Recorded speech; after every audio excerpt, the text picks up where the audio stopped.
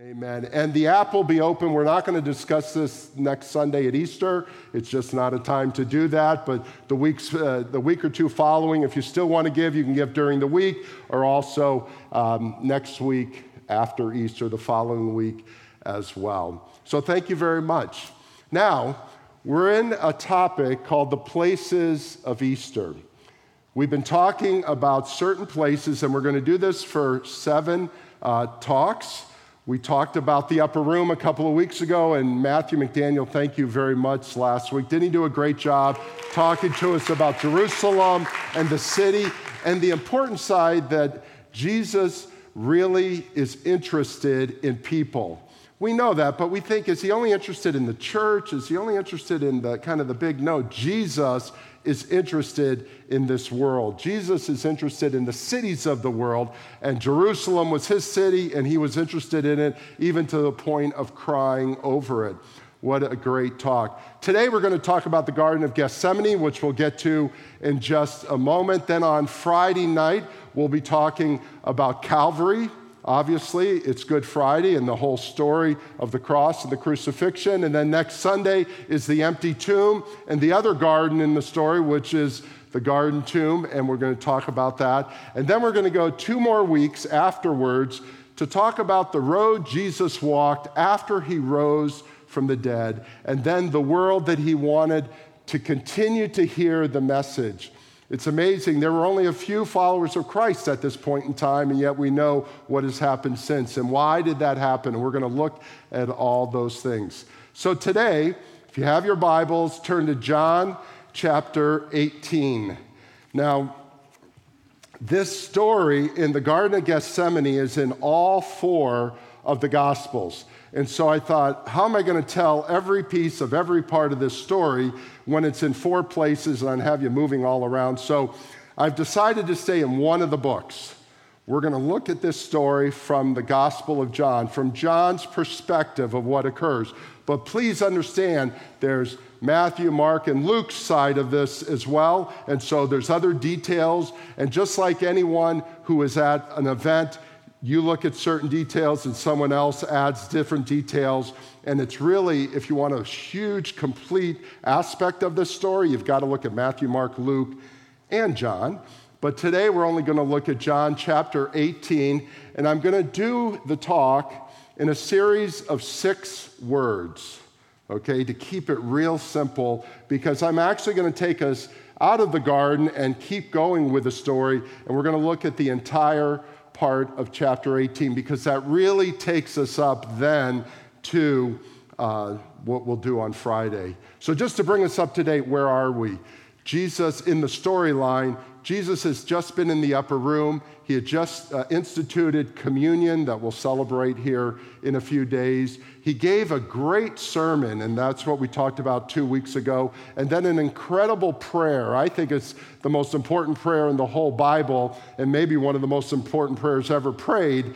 And then we talked about that last week, or 2 weeks ago in John chapter 17. And then the Bible says, John says, they left and went outside of the city. And so here's where we are now. Chapter 18, verse 1. When Jesus had spoken these words, all the words I just talked about 2 weeks ago and have just reiterated, he went out with his disciples across the brook Kidron, where there was a garden which he and his disciples entered. The first word I want you to think about and to write down, it's the obvious word, the garden. Just remember the garden. Now, the garden was called Gethsemane. Gethsemane means oil press. Oil press. Why? Because the whole part of that mountain across from Jerusalem, it was called the Mount of Olives. And so it was an olive press and there was a garden there as well. Jesus usually stayed, when he came to Jerusalem, in a little town a couple miles away called Bethany, where Lazarus was from and Mary and Martha were from, and usually stayed there. But this week, the week of Passion Week, between today, Palm Sunday, what we celebrate Palm Sunday, and that Thursday night, he went back and forth in the city and out of the city. So instead of going all the way back to Bethany, he most likely with his disciples, camped out in Gethsemane. So they were on a hill, that's Jerusalem, actually a series of hills. They would go down to the brook called Kidron, which is in the Old Testament with Elijah, if you're familiar with some of those stories. I won't repeat them now. And then back up on the east side, or facing east, on the Mount of Olives, and went into there. Now, olive trees last a long time, and people say, are the olive trees today the same olive trees as 2,000 years ago? The answer is no, but if you go to Gethsemane, there are 1,000-year-old trees there. It is just amazing to look at these olive trees. And one thing I've learned, I don't know if you know much about olives. I love olives, but I didn't know much about them. If you pick an olive from a tree, do not bite it. It's hard as a rock. You'll break your tooth because they put it in the brine and they put it in things to soften it up. Well, Bill, I don't know these things, so I'm pulling off in the Garden of Gethsemane. Why not eat an olive out of it? You can't eat an olive. You got to press them, and you've got to do things to them, and all the rest. And now, so I've learned my lesson as well. So just don't do it if you ever see an olive. They're green, but I'm sure they're good once they're done. But he's there, and something happens there. Let's go to verse 2. Now Judas, who betrayed him, also knew the place, for Jesus often met there with his disciples. So Judas, having procured a band of soldiers and some officers from the chief priests and the Pharisees, went there with lanterns and torches and weapons. Now we know from the other stories that Judas had gone and betrayed him for amount of silver, and all this was going on, and then he came with a consort of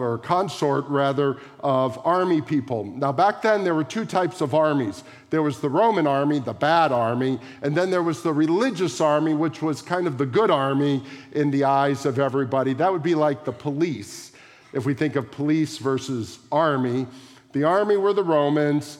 The police, and we think of our modern day, were these guards that came. And there was a grouping of both that came. And so Judas comes, and I've always wondered this because they all knew Jesus was in Gethsemane. This was not unknown. He went back and forth every day. If they had spies in his group, so they knew where Jesus was, and everybody knew what Jesus looked like. I mean, it was quite obvious because he had been preaching in the temple, he'd been preaching out in the colonnade, he'd been preaching on the streets, he'd been preaching on the byways, he'd been preaching in Jericho. Everybody knew what Jesus looked like. And yet, they wanted somebody to identify him exactly. Why? Because it was night, and though there were lanterns, it was very dark. We think of, when we watch a movie at night, they have all this backlighting going on so you can see everybody's faces. Back then, you could only see silhouettes, so they wanted to make sure. Here it doesn't say it, but the second word I want you to write down is the word the kiss. The kiss. Now, Judas, this is in the other three, not in this one, but Judas came and gave him a kiss. Now, can I tell you, this doesn't make sense to me.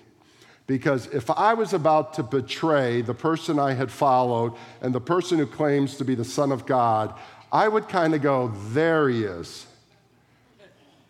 Am I going to actually go up? Now think of it, you guys are Americans like me, a lot of you.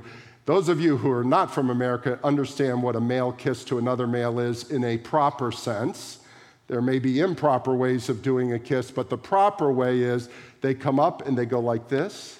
And in some cultures, and we're not sure back then if they would do it here and then do it here again. Some do it once, some do it twice, some do it 3 times. I married into a Middle Eastern family, and I had so much confusion over this one because you got to know how to turn your head. And if you don't turn your head right, it all goes bad fast. It's like, it took a long time. I know how to do it now, and then COVID shows up and you can't do it anymore. So I get it now, and I tell you what, it is so meaningful. Paul says, greet each other with a holy kiss.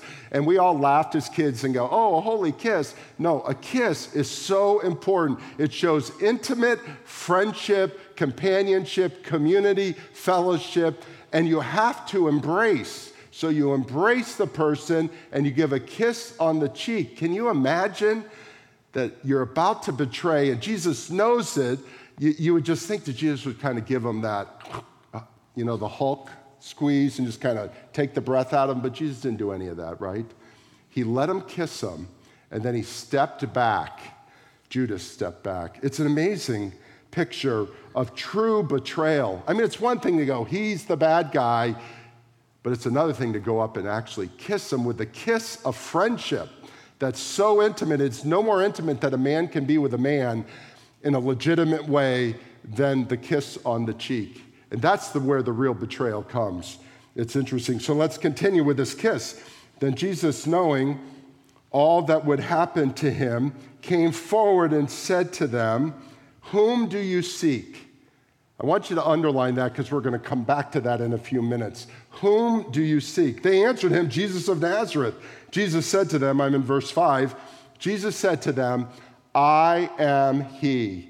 Remember what I said a couple weeks ago about the I am? This is a direct reference back to Exodus chapter 3 and 4 when God Almighty said in that burning bush, when Moses said, who shall I say sent me? And God said, I am who I am sent you. There's no words that you can describe. He didn't say, I'm the Messiah, I'm this. He just said, I am he. It's an amazing take back of that. And Judas, who betrayed him, was standing with him. When Jesus said to him, I am he, they threw back and fell to the ground. The power of words is amazing. So Jesus walks forward and says, I am he. And they all fall backwards. We don't even think of that. The power of, not because he was roaring like a lion, but because the power of understanding that the Spirit of God is there, and he is there, and he is the Spirit of God, and they're all falling down. And can you imagine, they're all getting back up. Judas, who betrayed him, was standing there. When Jesus, verse 6, said to them, I am he, they fell back. So he asked them again, whom do you seek? Now they're standing up. There's a little humor here that we Americans miss again. They're all on their backs. They're all now remember, a lot of them had armor on and all the chain and all the things like that. You just don't get up when you're down. You have to kind of walk your way up like a camel. You have to kind of get up, and your sword, and it's a little clumsy. Jesus could have run away at this point. We don't think that Jesus could have gotten away. Jesus didn't even need to call 10,000 angels to stop him. He could have just left because they're all on the ground. And they're kind of working their way up, and of course there's no guns, so everything's close. He could have left and gone into the darkness of the garden. He knew his way around. He could have been gone, but Jesus didn't go. He says again, whom do you seek?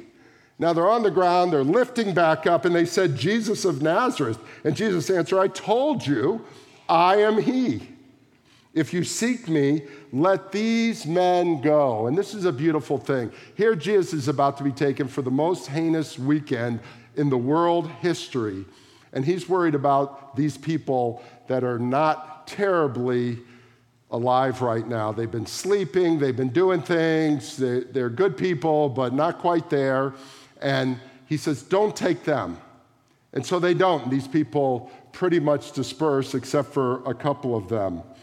This was to fulfill the word that had been spoken, of those whom you gave me, I have lost not one. None of them were taken at this point in time. Now, this is interesting, and you'll recall from our conversations earlier in the month, then Simon Peter, having a sword, drew it and struck the high priest's servant and cut his ear off. The servant's name was Malchus. Now let's stop. We talked about Peter a couple of weeks ago. Here's Peter, who is very confident, very bold, very courageous, and no sense. Right? Just no sense. He's confident without anything else. So much so, he confronted Jesus in the sermon I mentioned a little while ago. So 2 hours ago, he had confronted Jesus when Jesus said, I have to go away, and the people are going to take me. And he says, no, they're not with me around. I'm going to be by your side. And remember what Jesus said? This is amazing. When he said it, it was probably 8 o'clock at night. And he said, before morning, you're going to deny me 3 times. Well, they were heading back to the campsite. Now they're at the campsite. Now it's 10, 11 o'clock at night, maybe even midnight at this point.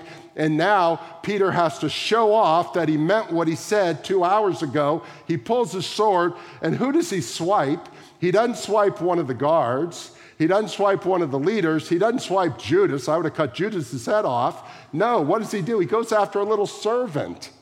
The servant who's probably standing there holding the lantern, and he goes after the servant. Now, how courageous is that? And he doesn't even get his head off. He gets an ear. Sometimes our courage is misplaced, isn't it? Utterly misplaced. We'll come back to that. And we find out from the other Gospels that Jesus does this cool miracle and just puts the ear back. You know, Peter, now's not the time. Put the thing away. We are not going to win this battle with swords. And then he's going to tell us later how we're going to win the battle. Wow. Verse 11. So Jesus said to Peter, put your sword into the sheath, and now let me give you the third word. Shall I not drink? And the third word is this, the cup. Write down the word, the cup, that the Father has given me. What is the cup? It's interesting. The cup, and you can use a lot of words with this, the cup is your destiny. The cup is your calling. The cup is what you've been made for. The cup is why you are here. If you want to look at from your life in, it's your life. Jesus was born to do what he was about to do over the next couple of hours. This is what he was born for. And this is the cup he has been given. And he's not going to let that cup go away. It's interesting. Every one of you has been given a cup. It's your life. Every one of you has been given a destiny, a calling. I know when I see people doing things within their calling. I look at Lisa Wanamaker, who I just met a couple of years ago, who runs City House. She was made for this. You go, when I see her doing that work, I go, you are made for this. I was not made to help women I help them, but she was made for this. And I look at someone else and I go, you were made for this. Every one of us was made for something, and what you were made for is different than what you were made for. Remember that movie, Chariots of Fire? Now, if you haven't been around a long time, I have a lot of friends that go, what is that movie? I tell you what, forget all the other movies you want to watch. Chariots of Fire should be your first one. It's a fantastic movie. It's basically a story of a runner from Scotland in the 1920s, and he was a believer in Jesus Christ. And because of his conservative roots, he couldn't run on Sunday and all kinds of things. Great storyline. But he said every time he runs, or every time he ran, he felt the pleasure of God because God made him to run. And he was the fastest human at that time. And he would win every race. This came to play in our lives because here in Boca, when I bought, my sister and I bought a house together before either of us were married. We bought a house together. I wish we bought 10 houses now, but we bought a house. And the lady was an old lady, and her brother, they were both widows and widowers, and the brother lived behind. And the brother, this is in the 1970s, so he's very aged. He was in the race representing the United States in Paris in 1924 in the Olympics. He told me how that race went. I'm like, unbelievable. But Eric Liddell was not born just to run. That gave him pleasure. He was also born to share Jesus Christ. And that's the story that's not in the movie. The story that's not in the movie is that he went off to China in the 1920s and the 1930s and shared the gospel every day of his life and did it and ended up dying in an internment camp, in a Japanese internment camp, because they wanted to release him because he was famous. And he said, I'm not going to be released. Let the women be released. And then he ends up dying.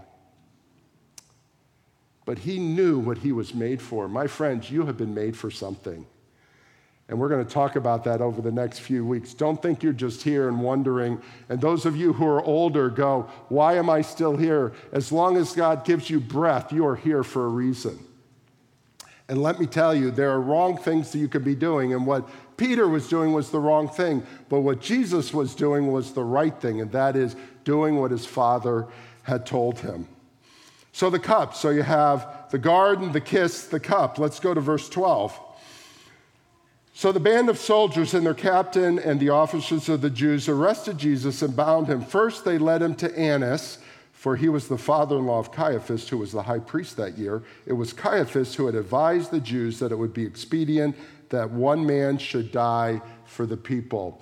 Now, just a quick geographic lesson. Jesus was in the upper room, right near the temple, in the, let's say, the northwest corner of Jerusalem. He leaves, goes down to the Kidron Valley, goes back up to the Mount of Olives, and there he is. He gets arrested, goes back down the Kidron Valley, back up to just literally probably 1 block or 2 blocks away from where he just was. Now, what's interesting is they found the home of Annas and Caiaphas. You can go there. Those of you who have come with us to Jerusalem, and God willing, we'll be doing another trip as soon as all this thing clears up, and we'll let you know. But you can go into the home of the high priest in the early 1st century. It's an amazing picture there, and that's where Jesus was. And so what happens when he is there? Now it says in verse 15, Simon Peter followed Jesus, and so did another disciple. Since that disciple was known to the high priest, he entered with Jesus into the courtyard of the high priest, but Peter stood outside at the door. So the other disciple who was known to the high priest went out and spoke to the servant girl who kept the door and brought Peter in, who kept watch of the door. Here's the picture. We think it's John, but I really don't think it's John. I think it's Nicodemus.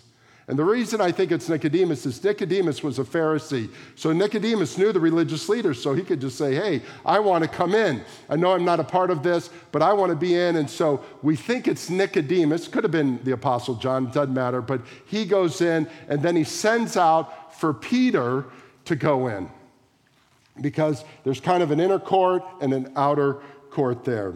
But Peter stood outside the door.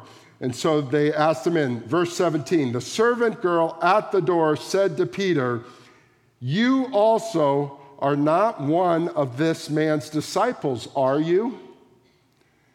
So this girl knows that Peter is one of the disciples. Now what's interesting, the other guy who just spoke to her was one of his disciples as well.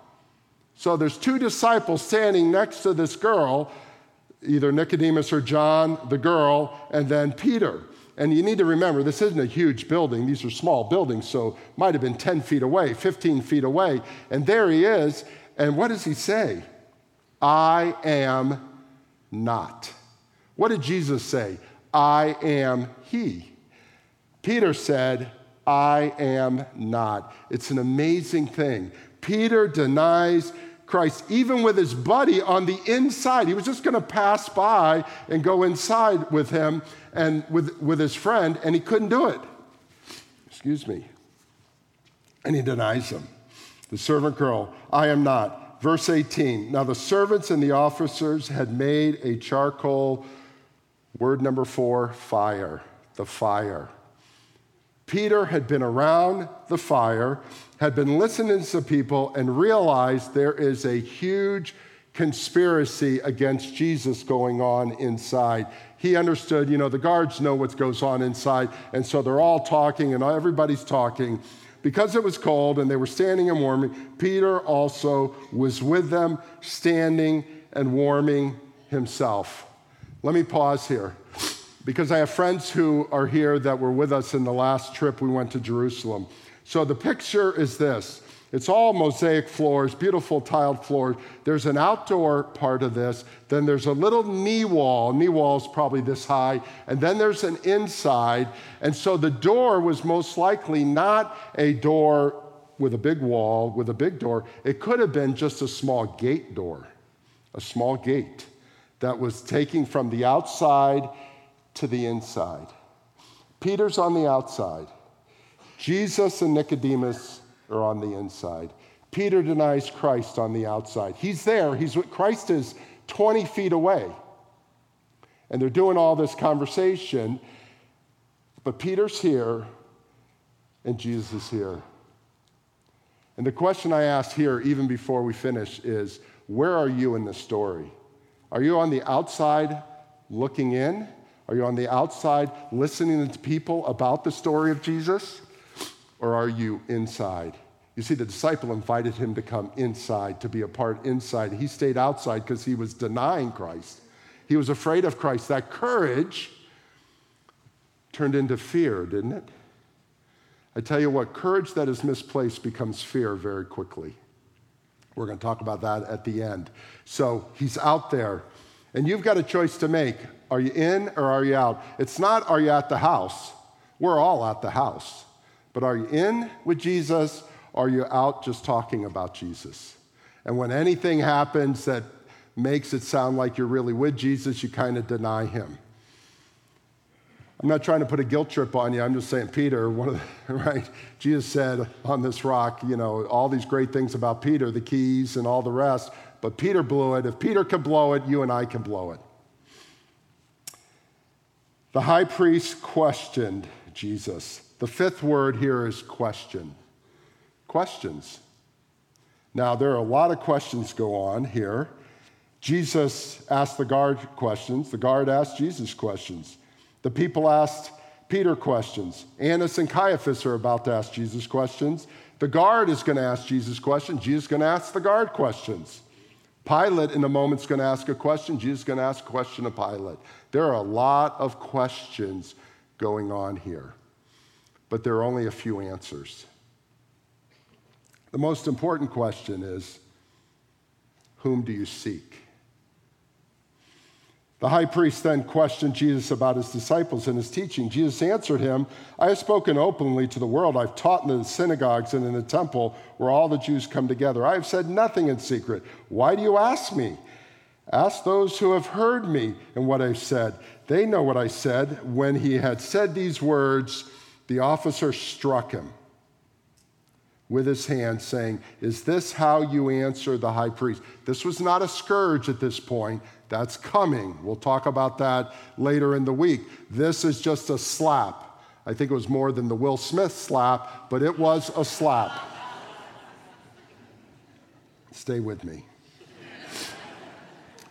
Is that how you answer the high priest? Verse 23, Jesus answered him, if what I said is wrong, bear witness about what is wrong. But if I said what is right, why do you strike me? Annas then sent him bound to Caiaphas.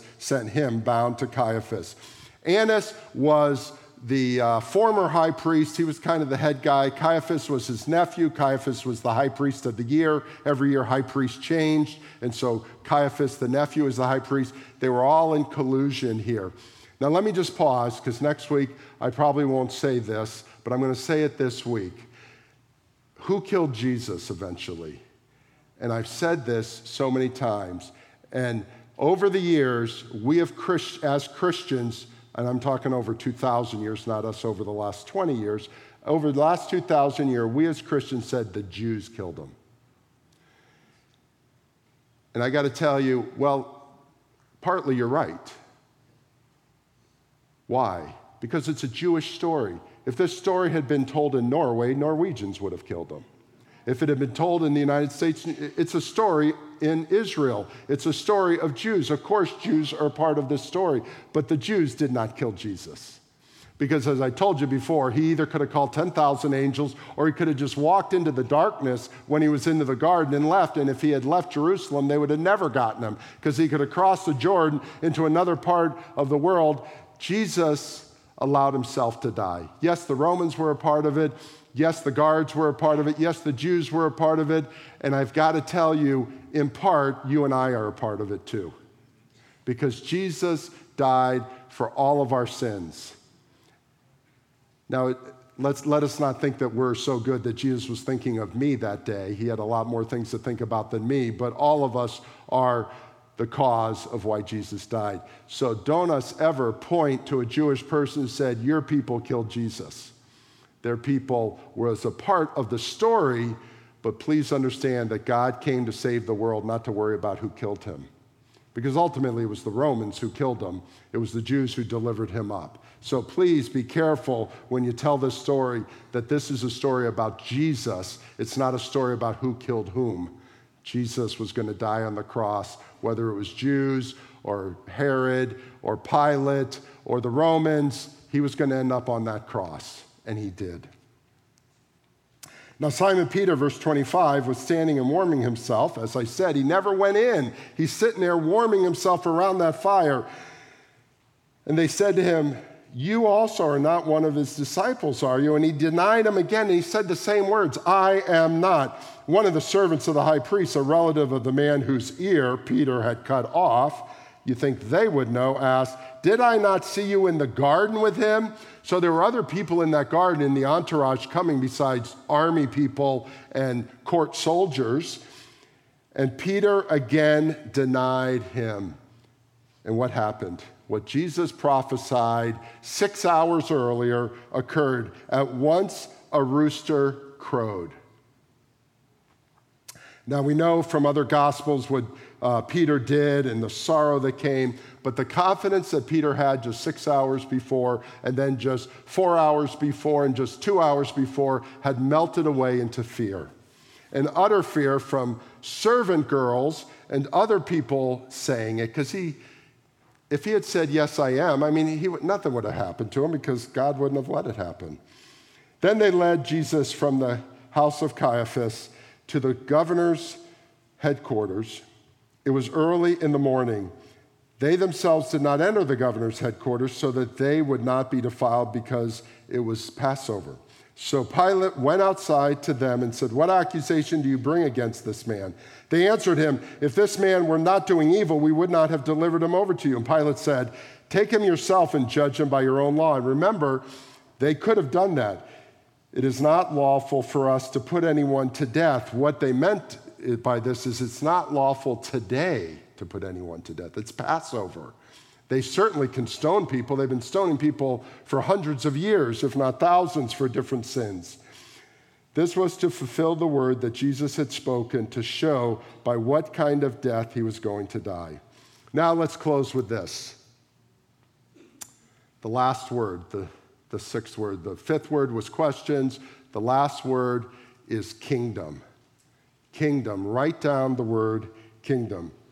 So Pilate entered his headquarters again and called Jesus and said to him, "Are you the king of the Jews?" Jesus answered, "Do you say this of your own accord, or did others say it to you about me?" Pilate said, "Am I a Jew? Your own nation, your own chief priests have delivered you over to me. What have you done?" And Jesus answered, "My kingdom is not of this world.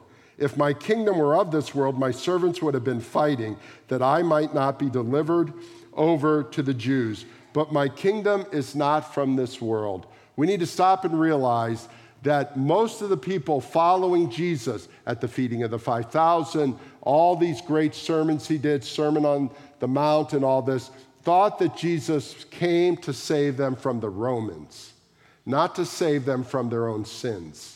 It was to be saved from the Romans. Now, Jesus says here, he did not come to save the people from the Romans, right? He said, "My kingdom is not of this world."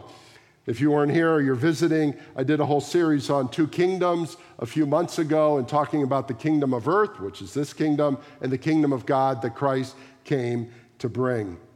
My kingdom is not of this world, verse 36, because if it was, they would be fighting for me. Verse 37, then Pilate said to him, "So you are a king?" And Jesus answered, "You say that I am a king. For this purpose I was born, and for this purpose I have come into the world, to bear witness to the truth.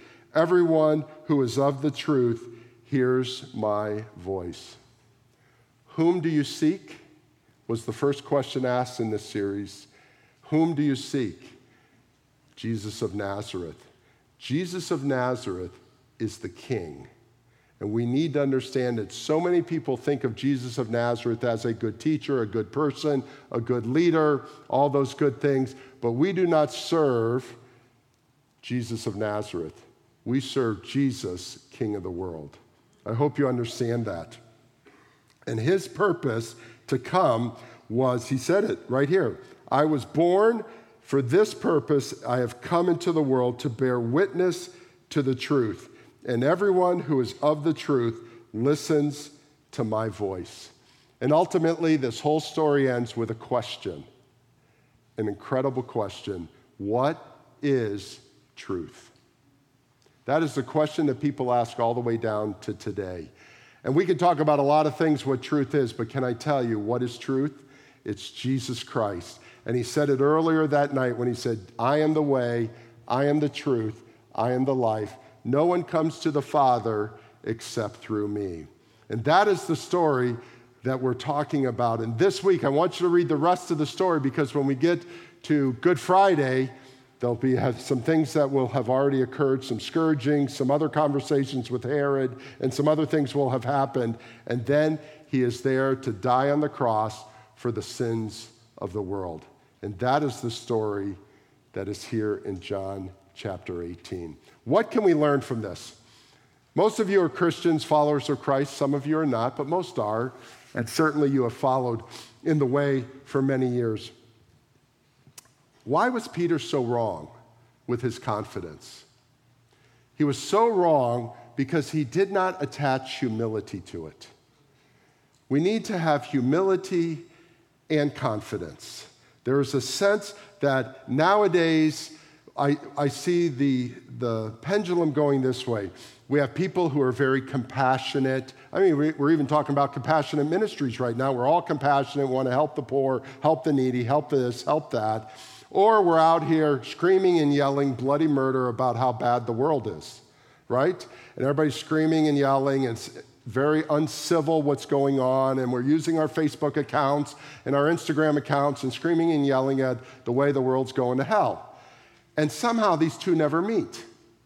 How do these come together? How does the humility that we've been called to and the confidence we've been called to? That unnamed disciple had both. He had confidence and he had humility. Let me give you an example why you need both. A couple of weeks ago, Elizabeth and I were coming back from a trip, and it so happened our daughter was coming home for spring break, and we didn't realize when we made tickets, but we were on the same plane. So we're on the same plane coming home.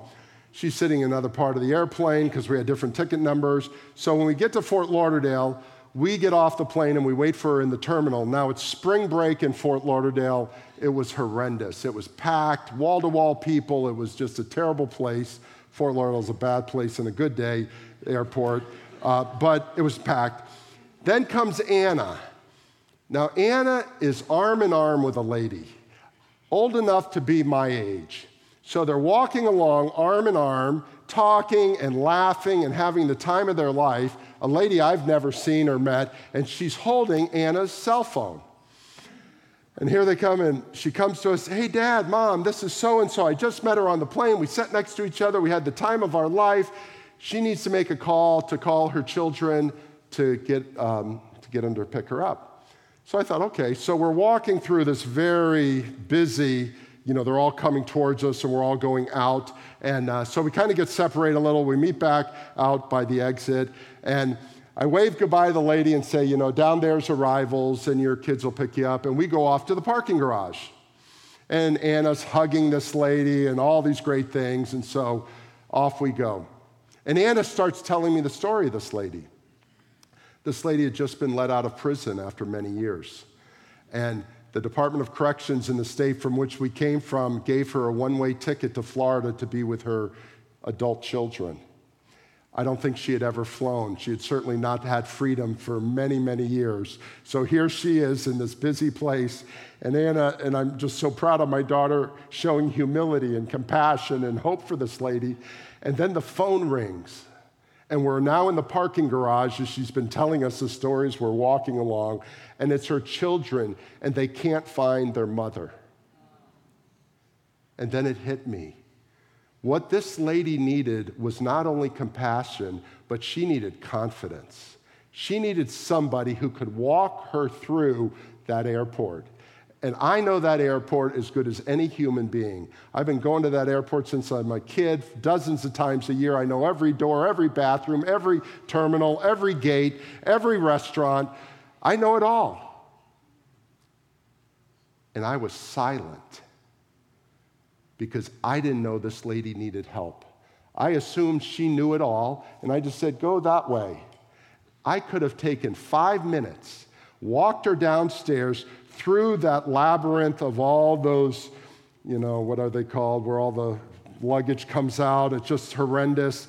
And then get her outside, name the door, because every door has a number, call her family and say, we're at door number such and such. I'll wait. I'm the tallest guy out there. You come and you look for the tallest guy and your mother will be right there. But I didn't. And it was too late. We were way off in another building by that time. That lady needed humility of my daughter, but needed my confidence. You see, we as Christians need to be people of humility, but we need to be people who are confident, bold, and courageous because we do know the way. And we know who is the way. And yet, so many times we show humility without the confidence to tell people about Jesus Christ. My friends, it is good to be humble. It's good to be helpful. It's good to be compassionate, empathetic, sympathetic, all those great things. But if you don't do it in the name of Jesus and tell people about Jesus, what good is it? And this story at Easter is about telling people about Jesus, but doing it juxtaposed with humility. Because people don't need our fingers, our condemnation. What they need is Jesus. Let Jesus condemn them. Let Jesus rise them up. Let Jesus help them. But my friends, do not be afraid this week, of all weeks of the year, to share your faith, share Jesus Christ with someone else. And do it in confidence. Do not be ashamed of the gospel that is in you. Amen? Now, our time is up, so we've got to go out there and buy some windows. But before we do, I want to pray for you. I want you to think, every one of you who is a follower of Jesus Christ and will commit with me, I'm standing, with me to stand and say, by God's power, I'm going to share Jesus Christ to someone else, with someone else, whomever, a family, an individual, this week, between now and Easter 9 or Easter 11 o'clock next week, if you are willing to say, I'm going to do it. Now, don't say, if God provides somebody in front of me, because that's mocking God. This is not about God. It is about God, but it's not about, nobody came in front of me. Well, there are people in front of you every single day. You just don't know it. Would you be willing to share Jesus Christ this week? Stand up right now.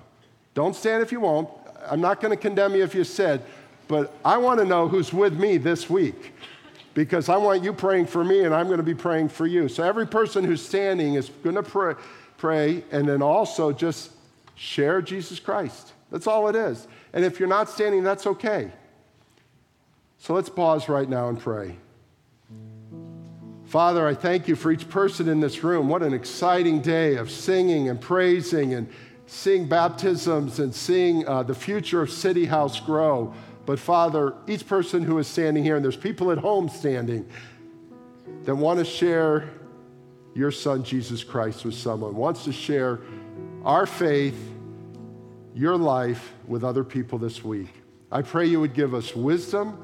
I pray you'd give us opportunity, and I pray we would take that opportunity to do that this very week. I pray that there'd be stories of encouragement next week as people come back and said, I did it, I tried. They accepted, they didn't accept, whatever the case may be. Father, we give the results to you, but we ask you to let us be the vessels, the voices of what you do, and we thank you so much for that. And just before we close, if you do not know Jesus Christ as your personal Savior, today is the day to do it. The Bible says, believe on Jesus Christ and you shall be saved. This whole thing about Easter, this whole thing about Jesus coming to die is because we have lost relationship with the Father through our sin. And the wages of sin is death, but the free gift of God is Jesus Christ and gives us eternal life. And that is the only way, the only truth, and the only life. If you'd like to come to Jesus, you can pray that. You can also come down after we sing a closing song. And in that time, the people down here would love to pray with you, to talk with you, and to share with you. Thank you, Father, for all you've done today. In Jesus' name, amen. Everybody look here. Make it a great week. Can you imagine there's going to be 1,000 people sharing Jesus in Boca Raton? That may never have happened before in the life of this city. So I'm excited to see what happens across this town this week.